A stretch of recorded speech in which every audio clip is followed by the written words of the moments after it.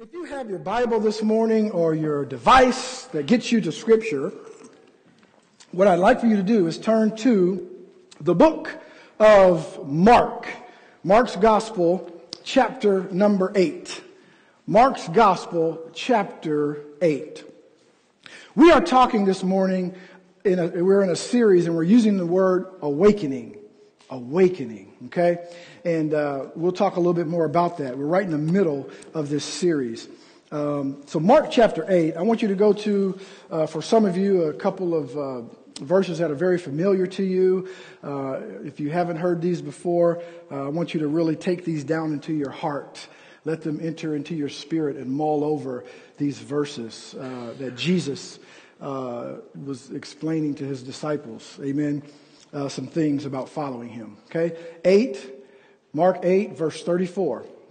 The Bible says this, and when he had called the people to him, with his disciples also, he said to them, listen, he's speaking to you this morning.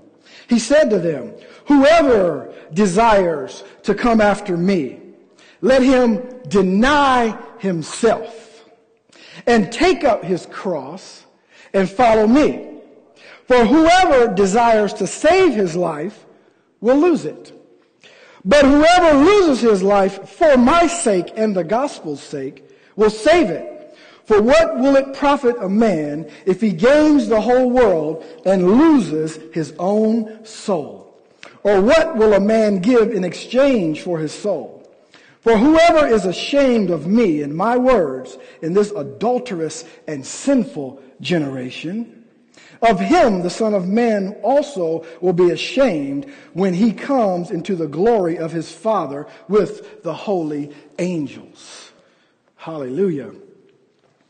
We're talking about this word awakening. Awakening. We're in this series called Awakening. And there's 5 things I'm after, 5 awakenings that I'm after in this series. One is awakening hunger. How many know that if you're going to serve the Lord, if you're going to live an abundant life, you first have to have a want to. You have to have a desire. You have to have a hunger. And God is awakening a hunger within us. We began this year with a fast for 10 days, and we ended with Holy Communion. And I believe during that time, God was awakening a hunger in us, a desire to serve Him more, to seek His face while He may be found. An awakening hunger, and then an awakening alignment. We need to align ourselves with the Word of truth, with the Word of God and with the Spirit of truth. We need to align ourselves with that. Because for some of us, or most of us, who have given our life to the Lord, we're going to get there in the end. We'll get there. But if you want to live the life that God has called you to, God did not save you just to take you into heaven immediately. We are still here on this earth for a purpose. And if we're going to get there the way that He wants us to get there, with the abundant life, come on, overcoming, being the head and not the tail, being above and never again beneath, we're going to have to align ourselves with the principles that He's laid out. We're going to have to align ourselves. And then we're going to talk about awakening abandonment. I'll explain that to you in just a few moments. And then awakening agreement. We have to agree with God's word. We have to agree. Can 2 walk together, Amos said, unless they be agreed? And then we'll culminate with awakening anticipation for what God is going to do. Actually, what He's already done, but we're just going to walk into it. How many know that He lives and moves and breathes in eternity? So what He's going to do is really already done. But for us, it just needs to manifest. We need to walk into it. Amen. And so we're going to anticipate that thing. So we're talking about awakening abandonment. Let me throw a scripture at you this morning. Jeremiah 33:3. God is speaking to all of us, especially through the fast. But He continues to speak this to us. Call to me, God says, and I will answer you and show you great and mighty things. Not things that you already know. You know I'm God. You know I'm good. You know those. You know I can bless you. You know I'm able to heal. You know I'm able to deliver, all of those things. But I am going to show you great and mighty things which you do not know. things you don't know, things that have not even entered into your mind. If you will call to me, I will answer you and I'll show you these things. It is amazing to me, even when I look in the mirror sometimes. But it is amazing to me how we seek after satisfaction, how we seek after things in so many venues, with so many avenues, from so many people, when the one who has the answer is right before us. And he doesn't have the answer, he has all the answers to everything. He has answers to questions you don't even know that you're going to ask. He already has the answers. And so he says, call to me and I'll show you these things. So we're talking about abandonment. Well, what does that mean? What am I talking about when I say abandonment? Abandonment is this. It is the act and attitude of handing over and putting your life into God's hands completely. Never again claiming a right of control. You see, we can sing all to Jesus, I surrender. All to him, I truly give, I surrender. It's one thing to sing it, but it's another thing to actually give your life to him, to hand it over to him completely, and to say, Lord, this belongs to you. Especially here in the West, here in America, and I'm sure other places around the world, but I know here in America, we don't like that. You see, we don't like giving up control. We don't like being in situations where we don't have control. Because we have rights. See, we have privileges. We have things that are owed to us. So every time I get paid, I look at that form and I had to make sure, because I put in my 8 hours, I put in my 40 hours, and I want to make sure you took out the right amount of taxes. You didn't take out anything extra because it's owed to me. That's mine. And boy, if it is, I'm going to raise a fuss. Everything that belongs to me is mine. And that begins when we're little kids. I see it in my children. Come on, that's mine. Everything that's owed to me, it's mine. Last piece of cake, that's mine. You had 3 pieces, I had 2. That one is mine. We want what belongs to us, what's owed to us. And to a point, that's okay when you talk about human rights, civil rights, when you talk about freedom, the great freedom that we enjoy here in America. Amen. When you talk about that, it's wonderful. But the problem for us is that our mindset is going to have to change. It's going to have to shift when we talk about the kingdom of God. You cannot take that same mindset into the kingdom and start talking about what I'm owed and what belongs to me and what is mine. Because the Lord is saying everything is mine. When you turn your life over to me, it all belongs to me. You give up a right to control anything. Come on. Don't overwhelm me with the response for that one. I know. But listen, the thing about it is, what we need to realize is if and when we do that, God has all things to enjoy are in his presence. But see, for our flesh, it's like, I want to hang on to that thing because I know what's best for me. But God is saying, if you'll just turn it over to me, if you'll seek my presence, if you will press in 100%, well, you don't know what you're missing if you haven't done it. 2 Chronicles 16:9. Here's what God is saying to you. For the eyes of the Lord move to and fro throughout the whole earth, looking for someone, searching for someone to show himself strong. He wants to show himself strong on the behalf of those who are what? Loyal to him. The Message put it this way: God is always on the alert, always looking out.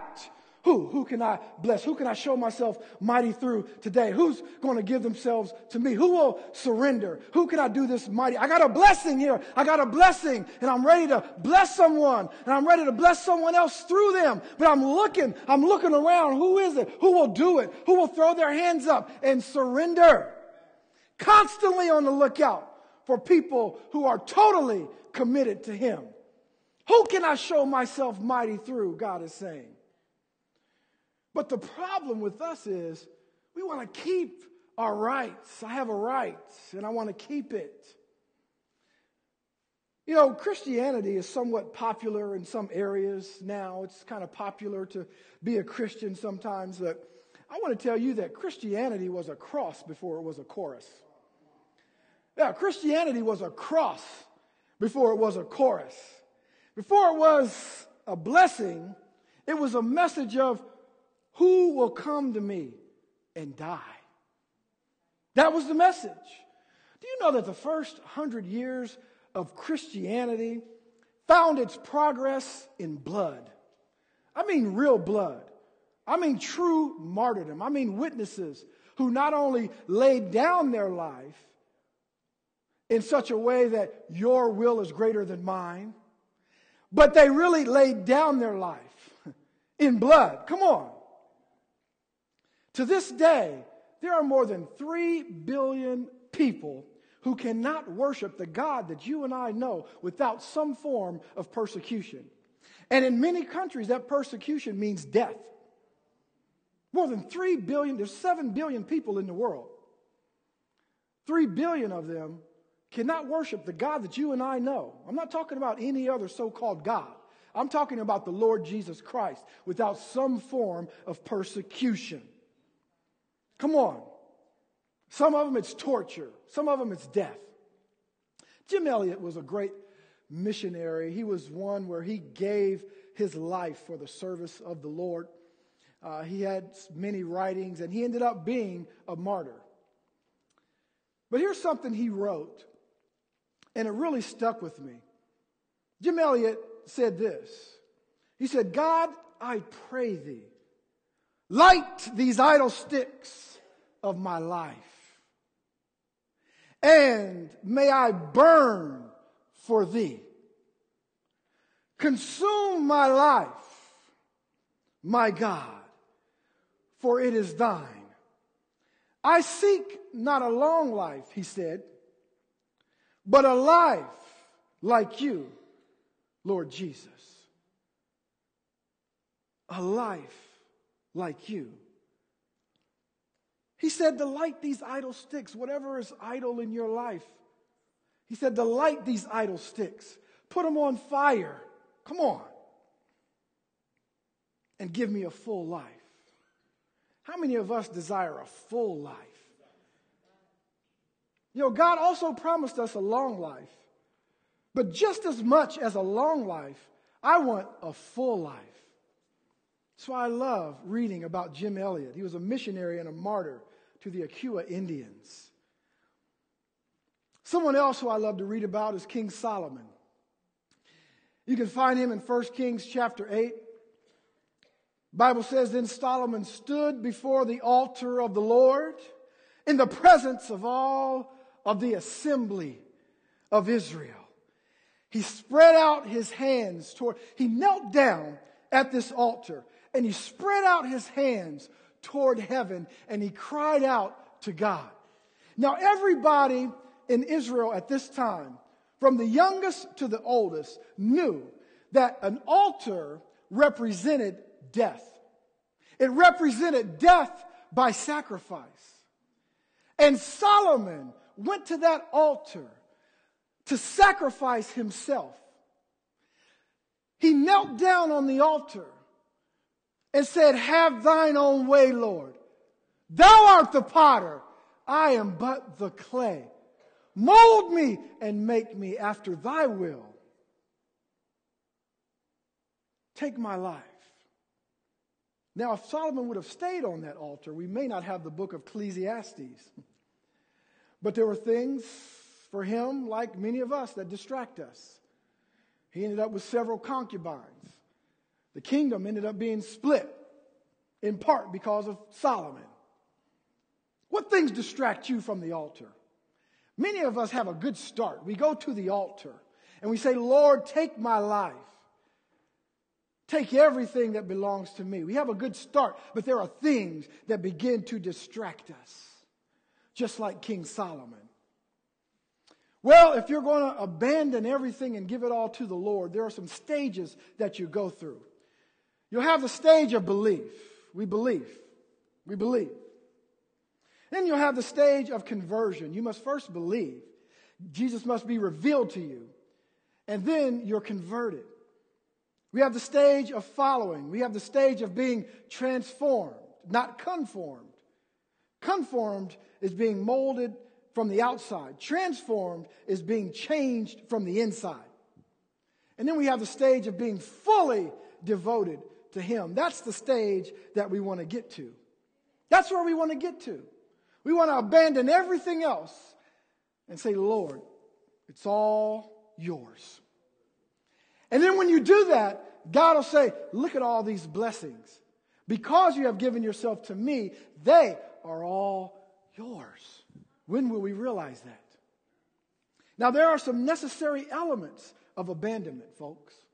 There are some elements. And it comes right out of Mark 8, 34 and 35, what we read.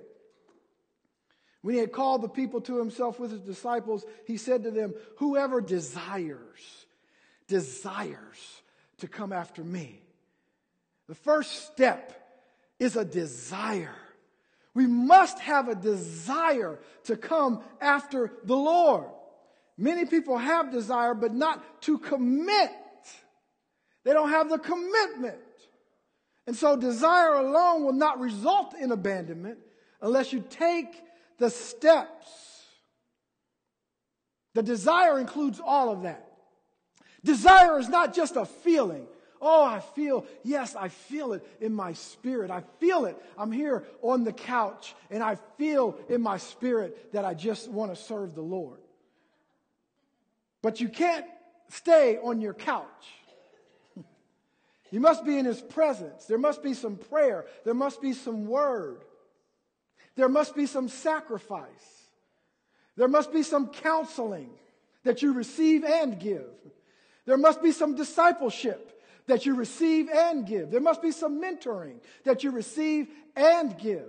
There must be sacrifice.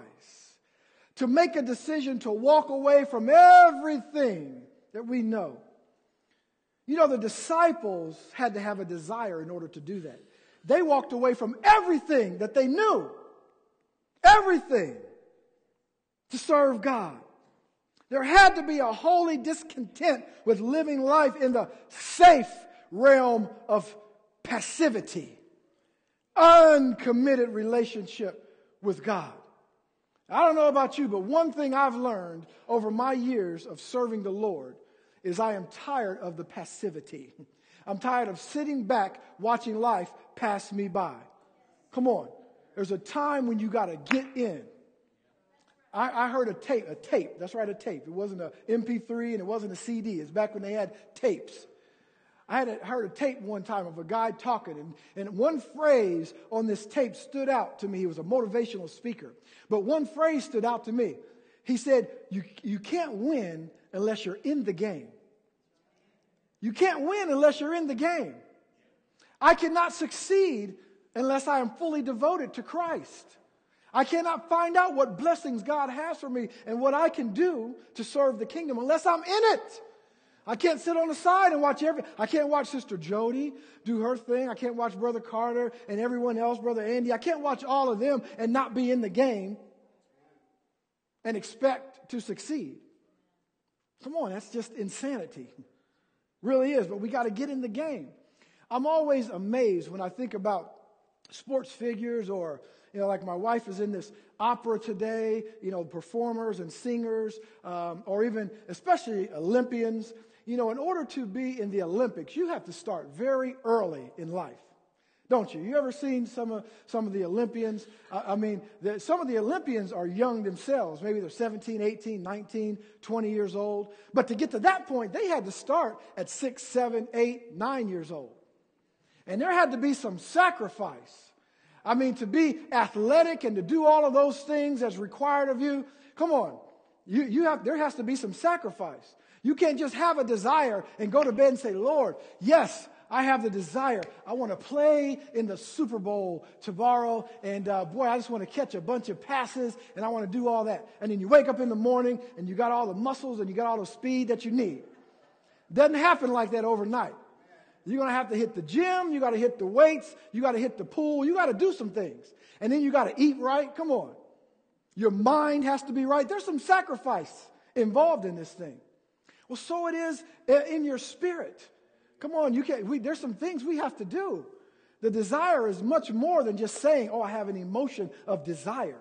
I've got to read my word. I've got to fellowship with others. I've got to pray for people. I've got to ask for prayer. I've got to forgive. I've got to ask for forgiveness. I've got to forget about being offended. And then I better go ask somebody to forgive me when I offended them. Come on. Come on, we have some work to do. Desire. Desire is more than wishful thinking. It is a passionate and resolute determination of the will to achieve that which is sought after. It is purposefulness. Loving something and taking delight in it to the point that you will do anything for that one. I'll do anything to get there. I'll give it all up, Lord, for you. To have a relationship to Jesus is a beginning. It's possible, it's real, but it should grow from there. Ephesians chapter 4, unto full stature. Take us on unto maturity, Lord. I don't want to stay here. And then the second thing is denial. He says, let him deny himself. Let him deny himself. Denial refuses to pay attention to what one's own desires are. It is to refuse to give thought or concern for it, to disregard, to pay no attention to. In other words, I'm turning to you, Lord. My eyes are on you. Remember that song, Turn Your Eyes Upon Jesus? Turn your eyes upon Jesus. Look to him. Don't let the other things distract you. Don't let offenses distract you. Don't let people distract you. Come on. You didn't get the promotion at work? Don't let it distract you. You didn't get the grade you thought you were going to get on the test? Don't let it be a distraction, because there's another opportunity. But the Lord says, turn your eyes upon me. Denial commits everything I have and everything I am to God. Everything I have, everything I am to you, Lord. That's my job, my money, my wife, my children, my house, my church, my relationships, whatever it may be. Everything I have, I commit to you. Colossians 3 says, set your mind on things above and not things on the earth. For you died, and your life is hidden with Christ. Now we can look at these first two things. We can look at desire. We can look at denial, and we can say, well, yeah, Lord, I have a desire. And yes, I'm going to do some things. I'm going to participate at church. Maybe I'll help in the children's ministry. Maybe I'll, have fellowship. I'll pray. I'll read my Bible. I'm in the game. And then you want to talk about denial, and you say, yeah, okay, Lord, I get it. I get what you're saying there. There's so many things I want, but I know you have the best thing for me. Amen. And so I'm going to deny myself. I'm going to, I really would like to give that person a piece of my mind, but I'll deny myself. I want to go into that meeting and tell them what I think. I want to go tell my boss what's going on. I want to tell my wife what's happening, but I'll deny myself. All right, Lord, I got that. But now this next thing takes it to another level. Because then Jesus said, take up your cross, which means what? Death. Abandonment recognizes that I am crucified with Christ and puts my death and my own desires on that cross. And I live wholly and only for Christ. Galatians 2:20, by the way. It's what it is. For I am crucified with Christ. Nevertheless, I live. But it is not I who live, but Christ in me. And the life I now live, I live it by the Son of God who loves me and gave himself for me. Come on, I am crucified. It's nailed to the cross. There are two important aspects of this phase. One is we have to have a self-initiative. Jesus says that the follower must take up his cross. You have to go do it. There's a cross there, but you must take it up. Just like Jesus did. That's why, by the way, he took up his cross. They told him to carry his own cross, but that's why. He took up his cross because he went willingly. He went willingly to Calvary to purchase you and I back. He didn't do it begrudgingly. Oh yeah, I know he prayed in the garden. I know he prayed, Lord, if it be your will, let this cup pass from me. I know he prayed.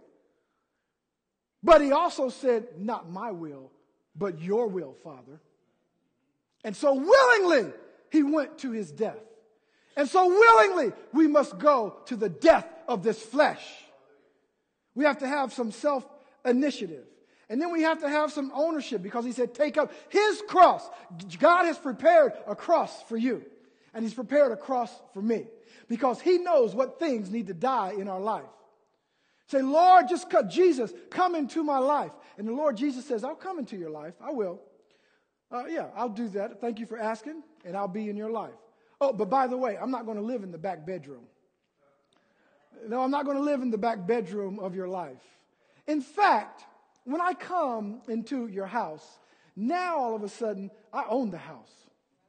Well, wait a minute, Lord. You know, that's not really fair. I mean, this is my house. Well, not if you asked me into it. Come on now. If you're going to ask me into your house, now I own the house, and you're just a renter. Come on. Because I know what the house needs. If I leave the house in your hands, you will destroy it. But if you ask me in, I'll make it the best house you've ever seen in your life. It will be a pleasure for you to live in this house. You will be the envy of the block. Come on. But death is what it takes. We need some ownership. We all have a cross to face. Jesus' cross was literal. Now we thank the Lord we don't have to go to a literal cross. Well, some have. There have been martyrs. Come on. Some have faced death. But that's not what's required, but this flesh has to die. And then finally, he says, and follow me. That's some dedication. Abandonment walks away from anything that separates me from Christ. Abandonment is giving up my goals, my plans, and my dreams to participate in what Christ is doing. It's giving up everything. Giving up everything. Now, thank the Lord there are some examples for us. You know, but what we want to do is we want to have, it's not that we mind being in a kingdom, but we want the kingdom of self. And you see, the kingdom of self has got me on the throne. Everything is centered around me. You know, I help you as long as it doesn't put me out too much. I'll pray for you as long as I get my other things done first. It's the kingdom of self. But God is calling us to the kingdom of what? Kingdom of God. That's where God is the center. Jesus is the center of that kingdom. He is the center. Now, abandonment here is a decision. It's a decision. And God has left us with some examples. What about Caleb? You know, God said something about Caleb that really stuck with me. In Numbers 14, if the Lord delights in us, then he will bring us into this land, Caleb said, and give it to us. A land which flows with milk and honey. But my servant Caleb, God said this, because he has a different spirit. What a blessing that is for the Lord to say that. What if he said that about you? I really love Brother Jeff because he has a different spirit. Something different. God recognized that in Caleb. He has a different spirit. There are others. What about Ruth? Ruth's decision to follow with total abandonment. She said something that we use at weddings all the time. But actually, it should be our whole life. She said, wherever you go, I will go. Wherever you lodge, I will lodge. Your people shall be my people. Ruth was a great example. How many of us can say, Lord, wherever you go, I will go. Where you lodge, I will lodge. Your people will be my people. What about the other side of that thing, Saul? Saul made a decision to turn back from following.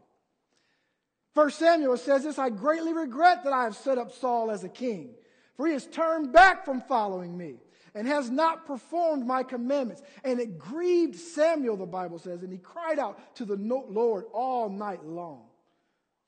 We don't want that. No, we want to be like David. He decided to follow God with a decision of abandonment. A decision of abandonment. 1 Kings 14:8, and tore the kingdom away from the house of David and gave it to you. And yet you have not been as my servant David, who kept my commandments, who followed me with all his heart to do only what was right in my eyes. I don't know about you, but when I go to stand before the Lord, it is my desire that the Lord would say about me, you have abandoned everything.